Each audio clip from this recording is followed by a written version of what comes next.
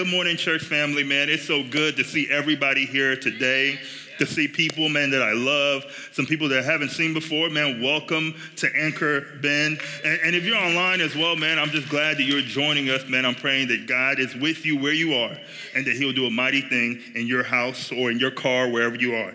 And before we get into anything else, let's just raise a praise for Jesus. Let's go ahead and just clap for Jesus. Clap for Jesus. Hey, we got to remember that it is all about Jesus.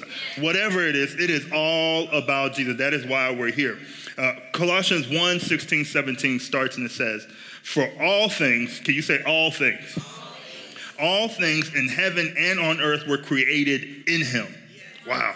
Okay? All things. Can you say all things? All things were created through him. All things were created for him. And then verse 17 goes on to say, he himself is before all things. He's first. Period. Before anything else, Jesus is first. And then lastly, in him, all things. Can you say all things? All things are held together. He deserves our praise. He deserves our honor. So let's go ahead and give him a round of applause. Yeah. And then next I've got to honor my wife.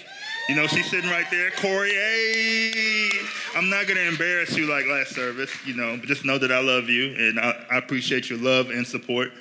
Thank you for giving me them kids too, man. They're beautiful. Thank you, God. And then finally, I want to honor our pastors, Pastors Jim and Pastor Phyllis. There, yes. Give them a round of applause.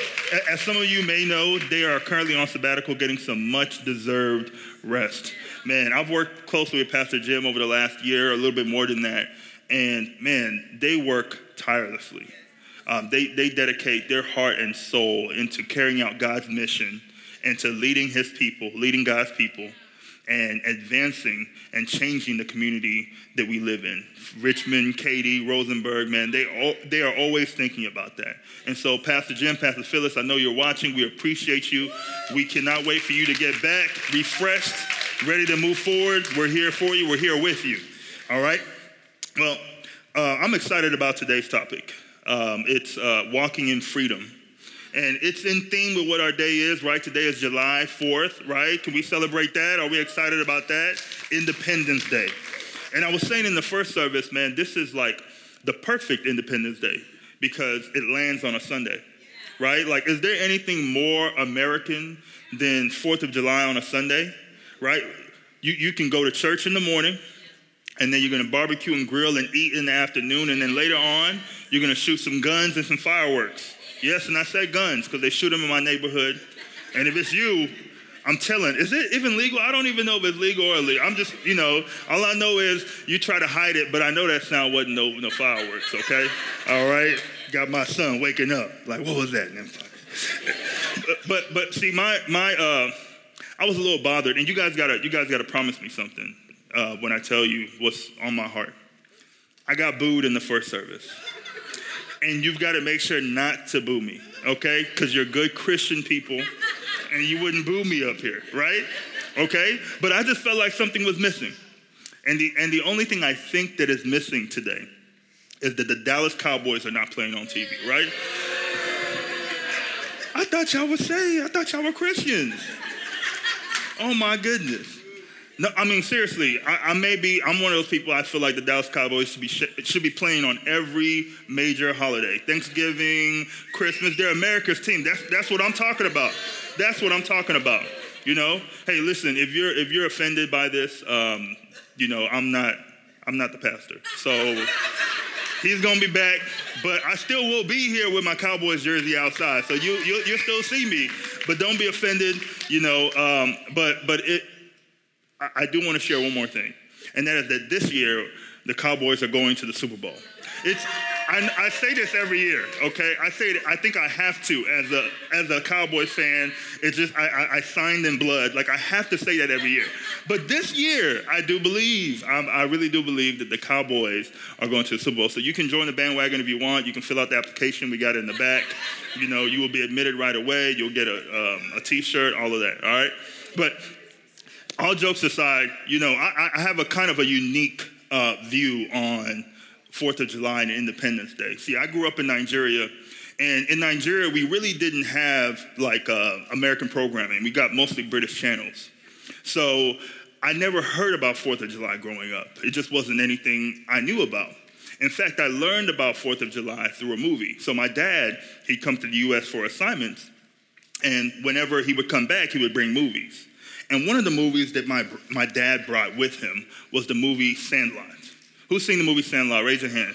Yeah, raise it up for Sandlot. Let me tell you, Sandlot is, if you haven't seen Sandlot, you're missing out, man. That movie is a classic. I actually went back and watched a couple of scenes, and we're going to have movie night soon to watch Sandlot.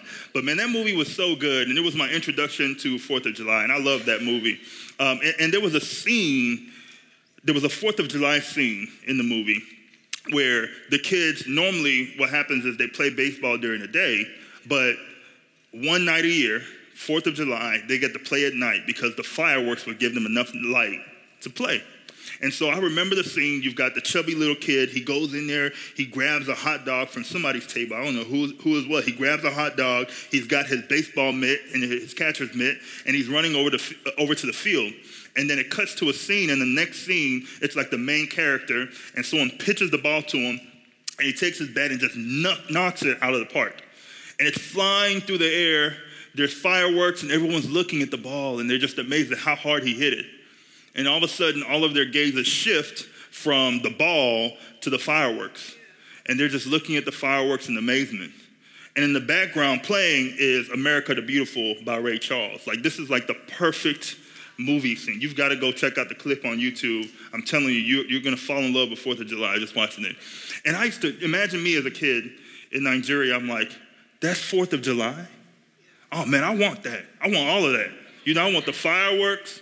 You know, I want the hot dog. You know, I want all of that. I want the music. There better be some music playing on 4th of July. And so when I moved to the United States, I was adamant that we had to go out to the park for 4th of July and see some fireworks. And luckily, we went to a park where, one, they played music, and then I was able to grab a hot dog. You know, so I got to relive the movie, man, and the fireworks would go off for like 20 minutes, man. This is in Dallas. They had this amazing fireworks display. And for 20 minutes, you're just looking up. You got music playing, you know, your tummy's full, you ate already. And I'm like, I'm living out my Sandlot dream. But every once in a while, I'd take a glimpse to the left and the right, and I would see other people's reaction, and people would be looking in amazement. You see people smiling, and then even people crying. It was just such a magical moment, all in celebration of freedom. The idea of independence, the idea of freedom. Man, that is just so amazing. And so for me, I love 4th of July. And when I got to school and I started to study 4th of July, right? I'm from Nigeria, I'm learning the history, this is new to me. I started to learn some things. On 4th of July, 1776, that was the year or the time when we declared freedom, right? But there's still a war that needed to be fought, right? And so then not only did it just declare freedom, but news traveled kind of slow back then. So there were people that didn't find out that they had declared independence till about a month later. And I'm like, man, seriously? Like, we're over here declaring freedom. We decided that we're our own country, own nation. I'm just now finding out. Man, we got to get better at this. This technology thing, we got to ramp it up. But not only that, 6 years later is when they fought the final battle, the Battle of Yorktown, which kind of ended the war, that actually brought freedom. And what's interesting is that even then, the news traveled slow, right? So the battle was fought October 19th, but it was about 2 weeks to the last, 2 to 3 weeks to the last people found out in November. Now let me tell you this. If I'm one of the people who found out in November, somebody's going to have to pay. Because I'm going to be upset. I'm happy that we won the war and that we're free, but I'm like, dang, man, I almost died yesterday, you know? Shoot, I almost killed somebody yesterday. Man, you would have been nice if you showed up yesterday, or, you know, I've been eating this food. I don't even know, you know, how many days old it is. You should have showed up, right? So I always thought it was very interesting. I always thought it was a wild idea, the fact that you could be declared free, but not walking in freedom, right? That there could be a delay in the fact that you could be given freedom, but not yet have received freedom. And I believe for some of us today, and I think most of us along our faith journey, that's us, right? We receive Jesus, we trust him as our Lord and Savior. We've gotten our get out of jail free card, but we don't feel like anything else has changed. We feel like we're still the same. We still feel bound to the same things that have us bound. We're still struggling with sin, struggling with condemnation, in need of everybody's approval, right? We're struggling with being slaves to money, being slaves to all sort of things out there in the world. You hear people talking about freedom. We even put it up here, find freedom. The church talks about it all the time, but you're like, man, look, I'm not walking in freedom. I think you guys are making it up. And I think it's just a thing we like to say. It's a nice thing Christians like to say, but I don't believe that as a reality. I don't believe that as a reality for me. Well, if that's you, then I feel for you. And I was there as well. And my hope today is that through this word, through what we talk about today, that you are able to believe in and then walk in freedom. That you're able to declare independence from the things that have you bound. That you will no longer be held back, but in fact, you will be walking free after our message, all right? So before I get into it, let's pray. Heavenly Father, we thank you, God, for being here. We thank you, God, for your presence. Lord, we thank you for your son who came and died for our sins. We thank you for your son who died to bring us freedom. Lord, I thank you for this day that we celebrate freedom in this country, Father God. We thank you for the fact that freedom was won. We thank you that we are able to worship here freely, Father God. And I pray, Lord, that if there's someone here or under the sound of my voice that is looking for freedom, that they're able to find it today through your word. It's in Jesus' name we pray. Amen. All right. So for those of you taking notes, I've got three things you must have to walk in freedom. All right? So the first thing you must do to walk in freedom is you have to agree with God and receive that he wants you to be free. Simple as that. You got to believe that God wants you to be free. Because if we're not careful, you can start to have a very, very limited view of salvation, right? This Christianity thing is just about escaping hell, that Jesus just came to take me to heaven, and that's it. But the truth is that Jesus died and rose for so much more than that. He didn't die just to save you and take you to heaven. He died, Pastor Salim said it last week. He said, salvation isn't just fire insurance. Jesus didn't come to make bad people good. He came to make dead people alive, right? He came to break people free. He came to take people from the kingdom of darkness and bring them to the kingdom of light. He came to put the Spirit of God in people. He came to change who people were completely, right? That freedom is what Jesus came for. It's even in his mission statement. In Isaiah 61:1, it prophesies, and we have it up here, it prophesies, it says, the Spirit of the sovereign Lord is on me, because the Lord has anointed me to proclaim good news to the poor. He has sent me to bind up the brokenhearted, to proclaim freedom for the captives, and release from darkness for the prisoners. Man, that is before Jesus came. The Bible's already talking about this guy who's going to come and bring us freedom. But then when Jesus arrives, in Luke 4:18, he quotes this same verse verbatim. He's saying, hey, they were talking about me. I'm here. I'm about to do what I said I was going to do, right? And then in John 8:32, we know this verse. Jesus says, you shall know the truth, and it shall set you free. And then 4 verses later in 36, he says, who the Son sets free is free indeed. Jesus is the truth, and he's here to set you free. And you have to accept that. You have to accept that truth if you're going to walk in freedom at all right? That is the first thing. That's Jesus' mission, and you have to accept Jesus' mission before you're able to walk out in freedom, all right? So that's the first thing. What's our second thing? The second is you must agree with God that you have been set free. All right, let's read it again. You must agree, one moment, with God that you have been set free. It's one thing to believe that Jesus wants to set you free. It's another thing to believe that Jesus has set you free. Past tense, that it's already happened. For some of us, we can believe that God wants us to be free. We can believe that he's actually set other people free, but we struggle to receive it for ourselves. We struggle to take hold of that freedom. It's like someone sitting in a jail cell, but it's unlocked.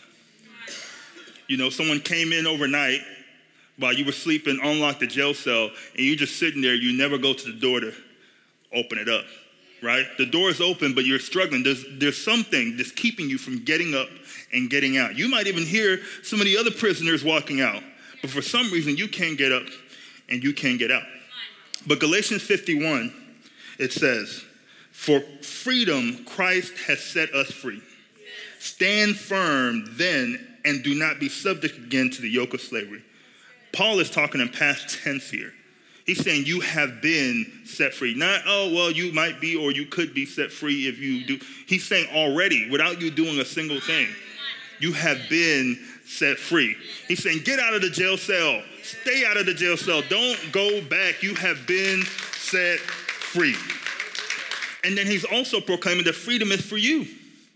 It's not for everyone else. You, Jesus, has fought for freedom and gotten you freedom, and it is for you. And you have to accept that fact if you're going to walk in freedom. If you're going to declare independence today from the things that have you bound, that is the second thing you must do.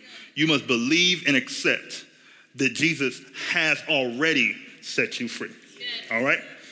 Now, lastly, to walk in freedom, you must agree with God about your new, true identity. Your identity in Christ. After knowing who God is, and after knowing who Jesus is and what he did on the cross for you, I think your identity and knowing who you are in Christ once you're saved is the most pivotal thing you can get settled in your heart. The most pivotal thing you can get settled in your mind. It'll change your life, knowing who you are in Christ. Your identity in Christ is what will get you up and out of that jail cell.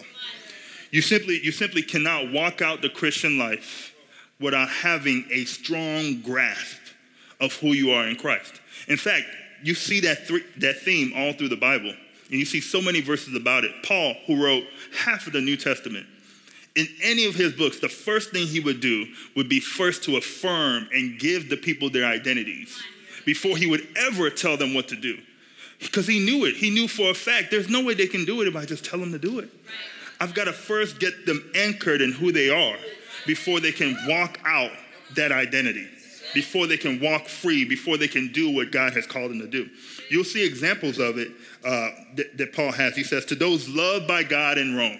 He's never met these people, some of them. Some of them he's met, some of them he's never seen. But he knows their identity because they're saved. He says, to those loved by God in Rome, to the saints. How do you know I'm a saint? You are, because you're saved. Because Jesus fought and got that for you. To the sanctified in Christ, to God's holy people in Ephesus, to those that are sanctified by Jesus Christ. He would always give them an identity before he would give them any kind of instruction. And not only Paul, God did the same thing. God did the same thing for Jesus. When Jesus came to carry out his ministry, he was on earth 33 years. For 30 years, he's not really, he's living, growing up. But right before he's about to step out and do what he came to do, to set people free, right as he is baptized, it says that God opened up the sky. The Spirit of God came upon Jesus, and God said, this is my son, in whom I'm well pleased. Man, God affirmed Jesus right before Jesus was about to carry out his mission. The same thing Paul does for us. The same thing God does for us.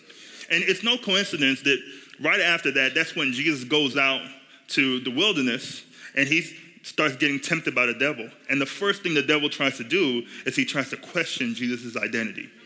Every time he tried to tempt him, he would say, if you are the Son of God, if you are the Son of God, why don't you do blah, blah, blah, blah, blah. Because I think the devil himself knew that if there was any way he was going to get Jesus, if there was any way he was going to get him off his game, he needed to get to his identity. He needed to get him to not understand or feel the full weight of who he was in God. The fact that he was loved by God and God was pleased with him, right? But we all know that Jesus stood firm because he was affirmed and he kept on going. But you can imagine if God had to do that for Jesus, how much more do we need it, right? I mean, it is pivotal. It is pivotal for us to have that. There is no way we can walk out what God has called us to walk out without our identity being anchored in our identity in Christ. When you know who you are, when you know whose you are, you don't just let anything bother you. right? There's certain things you're like, man, look, I'm the child of a king. I don't have time for that. I'm on mission. I've got things to do. If you've got some mess you're sitting in, when you know who you are, you get up out of that mess. You ain't sitting in that mess no more. Man, look, I'm not finna sit here and eat out of a dumpster and my dad is a king. No way. I'm the righteousness of God in Christ Jesus. Man, I am loved. I am a holy priest. I'm a royal priest. That's what the Bible says I am. And so how dare I sit here and be bothered by some nonsense or continue to let this thing bound me when I know who I am and I know whose I am. Man, that is a big deal. And when you grab a hold of that, you'll be able to get up out of that jail cell, walk out, and never look back. Never look back. Right? And also, even not just mess, not just sin, but condemnation. Even when you mess up, you're not going to be bothered. You're not going to sit in condemnation. It says, the Bible says, I'm messing up my Bible verses. I know the Bible, y'all, so you know what I'm saying? But there's now no condemnation for those who are in Christ Jesus. That's the truth for us. You won't sit in condemnation because you know you're loved. You know you're forgiven. You know your identity, period, right? And then you won't sit there begging for the approval of others because you know that you're approved by God. I don't need your approval. God approves of me. So now you walk boldly. You walk freely. You walk over obstacles. You walk over challenges. You walk in freedom. That's what your identity in God does for you. So I've got a passage that I think will help us sort of apply or think about this thought, the idea of your identity. So let's turn to James 1:22 through 25. All right, there we go. We've got it right there. So when I first came to Christ, this verse really messed me up. Like really, really messed me up, and I'm gonna show you how. And I've got the KJV version because I need y'all to feel the full weight of it messing me up, like the original KJV. That's what it was. I wanted to be super holy. I had my Holy Bible of Southern Baptist, whatever it is. It had like the longest. I'm like, man, I'm reading this Bible and I'm doing what it says. And so I read James 1:22, and it says, "Be ye doers of the word and not hearers only, deceiving your own selves." And then I stopped there and I was like, oh, well, easy, bet, I got it. I'm going to go do it. So I just go start doing it. I'm like, man, look, I'm not a fool. I'm not going to deceive myself. I'm not going to be a non-doer. So let's go do. So I get out there and I'm going hard and I'm zealous. I'm doing everything I can for God and for whatever he's told me to do. And I think I'm doing a pretty good job until I'm not. And I start to struggle, and things aren't as easy, and I lose motivation. At some point, I'm like, man, you know what? I think I'm just going to give up on this. And I start to think to James, I'm like, James, you ain't right. You put this in the Bible, but you know I can't do it. This is crazy, man. You ain't right, bro. I'm not playing with you no more. But I should have just kept reading. That's what I should have done. Because verse 23 goes on to say, "For if any be a hearer of the word, and not a doer, he is like unto a man beholding his natural face in the glass." Verse 24, "For he looks at himself and goes away, and straightway he forgets the manner of the man he was." See, I thought the issue was, hey, he was telling me to go do, and so I just needed to go do, and then I was struggling to do. But if you look closely at what James is saying in verse 24, he's saying the problem here is that you forgot who you were. It was that you were a forgetful hearer, right? It wasn't in the doing. It's not that you're not trying hard enough. You've forgotten who you are. You hear, I would read the word of God. I would hear what the word of God would say about God, about Jesus, and about me. And usually I would not even pay attention to the stuff it said about me. I would just read what he said to go do, and then I would go do it. And while I would go, I would just forget all he said. He would tell me I'm the righteousness of God in Christ Jesus. He would tell me that I'm loved. He would tell me that I'm forgiven, but I'm not walking in it. I'm just doing stuff. And all of a sudden, I'm walking in my own strength and my own burdens, and I'm breaking down. And so what James is trying to show us here is, no, the key is you can't forget who you are. In fact, you gotta keep that mirror on you so you never forget. This mirror is the word of God. You got to keep the word of God with you at all times, in your mind, meditating on it, so that you never forget who you are, so that you can walk out what God has called you to do. the key to doing is being. Simple as that. You aren't what you do what you are. All right, that's how it goes. And so learning that and understanding that helped me to start stepping out and walking in freedom. Things that were hard weren't as hard because I wasn't walking in my own identity that I used to have. I'm walking in the new identity that Jesus gave me, right? So I'm going to wrap this up by asking a few questions. How many of you in here believe that you are righteous? Raise your hand. Man, that's good. That's good. We got some people who know who they are. All right. Okay, well then let me ask this. How many sins does it take to become a sinner? One? That's what I'm hearing. I'm hearing one. That's the answer I heard the most. Well, the answer is 0. It was a trick question. It takes 0 sins to become a sinner. The Bible says that we are born sinners. The fact is, we're not sinners because we sin. We sin because we are sinners. That's just who we are. When we are born, I mean, I got kids, so I'm like, where did my son learn that from? Didn't nobody teach him that. And it's hard for me to agree with the fact that, man, this man just be sinning. What happened? But the fact is that we're born sinners. That's who we are, right? But then 2 Corinthians 5:21 says, actually, let me ask the second question before we go there. So then we understand about being a sinner. Let me ask this. How many acts of righteousness does it take to become righteous? I'm not hearing anything. Huh? 0. Y'all good. You look at y'all.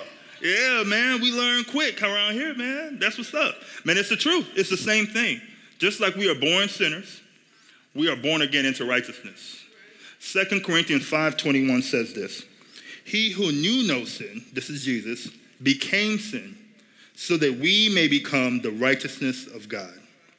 So just like you are born a sinner, when you are saved, you are born again. You are born righteous. You are given the DNA of God. He said that he puts his spirit within you. You are his son. You are his daughter. Jesus says that he is not ashamed to call you brother and sister. That's who you are in the family. That is your last name. You have no choice. You are what you are now, right? You are righteous. Now, you might be thinking, yeah, okay, so you're telling me I'm righteous, but I sin. Yeah. You'll mess up. Let me ask you this. When you were a sinner, and I say were a sinner because that's who you used to be before you came to Jesus. You got to get that in your heart. You were a sinner. All right? When Paul talks to the believers, he doesn't say to the sinners in Rome. No. He gives them their new identity, their new name. He says to the saints, right? You got to receive that in your heart. So when you were a sinner, did you ever do some good things every once in a while? You would. Did that make you righteous? No, not at all. It did not make you righteous. So in the same way, and I like to tell this one, I'm going off the script, actually. But since she's here and she's smiling at me, my last name is Odior. And my wife's maiden name is Harvard. And let's just suppose, now this is not how it happened. Because, I was really feeling my wife, for a long time. I'm peeping the scene. She was dating somebody else, and I'm like, man, what is going on, guys? So I moved on, and then all of a sudden, the Lord, the heavens, the skies opened for me, and she was available, and she was like, yes, Bobby, she agreed. And I was just so, so that's not, but let's suppose that Corey really just wanted to be with me. That was how it went. She just wanted to be with me. That might be the truth, actually. Let's think about it. Because anyway, let's just suppose that she really, really wanted to be with me. And so she wanted to be an Odior. She's like, I want to be an Odior. And so all of a sudden, Corey starts coming to all my family events. She starts showing up to everything we do. Everything she sees me do, she does. She shows up, I'm getting ready to go to work, and she's out there with her car. I'm just kind of weird. But if she started to do that, but maybe after a while, I'm like, you know what, whatever, fine, you can do whatever. But at any point in that, does she become an Odior? No. She's still a Harvard. She doesn't become an ODR until she gets married into my family, right? And then after we're married, she's an ODR, and now she didn't have to do anything to be an ODR. But when she does something, there go them ODRs. That's what them ODRs do, you know? Man, you know, that little baby right there, they're like, man, hey, that look like an ODR. You had no choice. You were given that. And so in the same way for us, we're given righteousness. We're born again as righteous. And so now, that's who we are. And we may mess up every once in a while, you know. For some people, a little more than, you know, once in a while. You know, we've all been there. But the truth is, it doesn't change who you are. And as you continue to take on the identity of righteous, your actions start to align with righteousness. There's no way shame and guilt is not going to be the way in which you get out of the mud. Shame and guilt, you're not going to guilt and shame somebody to get better. No. You've got to put a real identity on them. And it gives them the power to walk out of that. So it doesn't change the fact that you're righteous. In fact, I would say this, that when you do sin, when you do fall short, it's important for you at that moment to confess your righteousness, to speak righteousness over yourself. That is going to be what you need in that moment to get out of that situation you're in, right? If I see you stuck in sin, stuck in something you shouldn't be in, struggling with something, me talking down on you or making you feel condemned is not going to be the reason why you come out, right? I'm going to look at you and be like, hey, man, look, did you know you were the child of a king? Do you know you're righteous? Do you know who you are in God? Do you know who your dad is? Right? That's what happened to the prodigal son. He's out there messing around in the pigsty with them, and it said he came to himself. He's like, man, I'm tripping. My dad is, even the servants in my dad's house, and I'm a son, but I'm over here in some dirt. That is what you need to get you out of the mud, is understanding your righteousness. Understanding you are righteous will lead to you walking in righteousness. And I will say, you know, some people say it's important to confess your sin, and it is. Talk to God, talk to friends, help you through it, but you've got to confess your righteousness more than anything else. When you wake up in the morning, confess it, speak it over your life so that you can walk in it. Confess the fact that you're a son, you're a daughter, you're righteous, you're loved, you're a priest, you're a new creature. And I promise you, you'll begin to walk in freedom. You will begin to walk boldly. You will never be the same. Over time, all of a sudden, you're going to change your mind. You're going to change your paradigm, and you're going to walk in your new identity. You're going to walk in it. So if you're here today and you decide, you're like, man, I hear everything you're trying to say, but tell me, how do I receive it? How do I do it? I've already given you the answer. I think I skipped, right? The answer to how do you receive it, how do you bring it in, is you've got to confess it. You've got to make it a habit of giving yourself the identity that God gives you. You've got to get in your word. You've got to read the Bible. And when you read your Bible, you've got to first look for who God is. Look for who Jesus is. See what he did for you. And then you've got to look for who you are.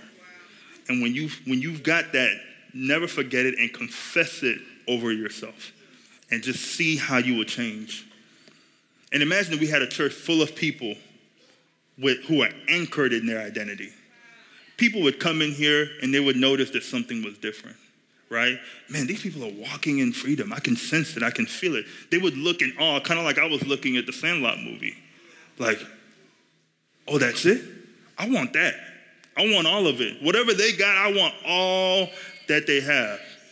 And so I encourage you, man, to confess your righteousness, confess the fact that you're son and daughter over yourself.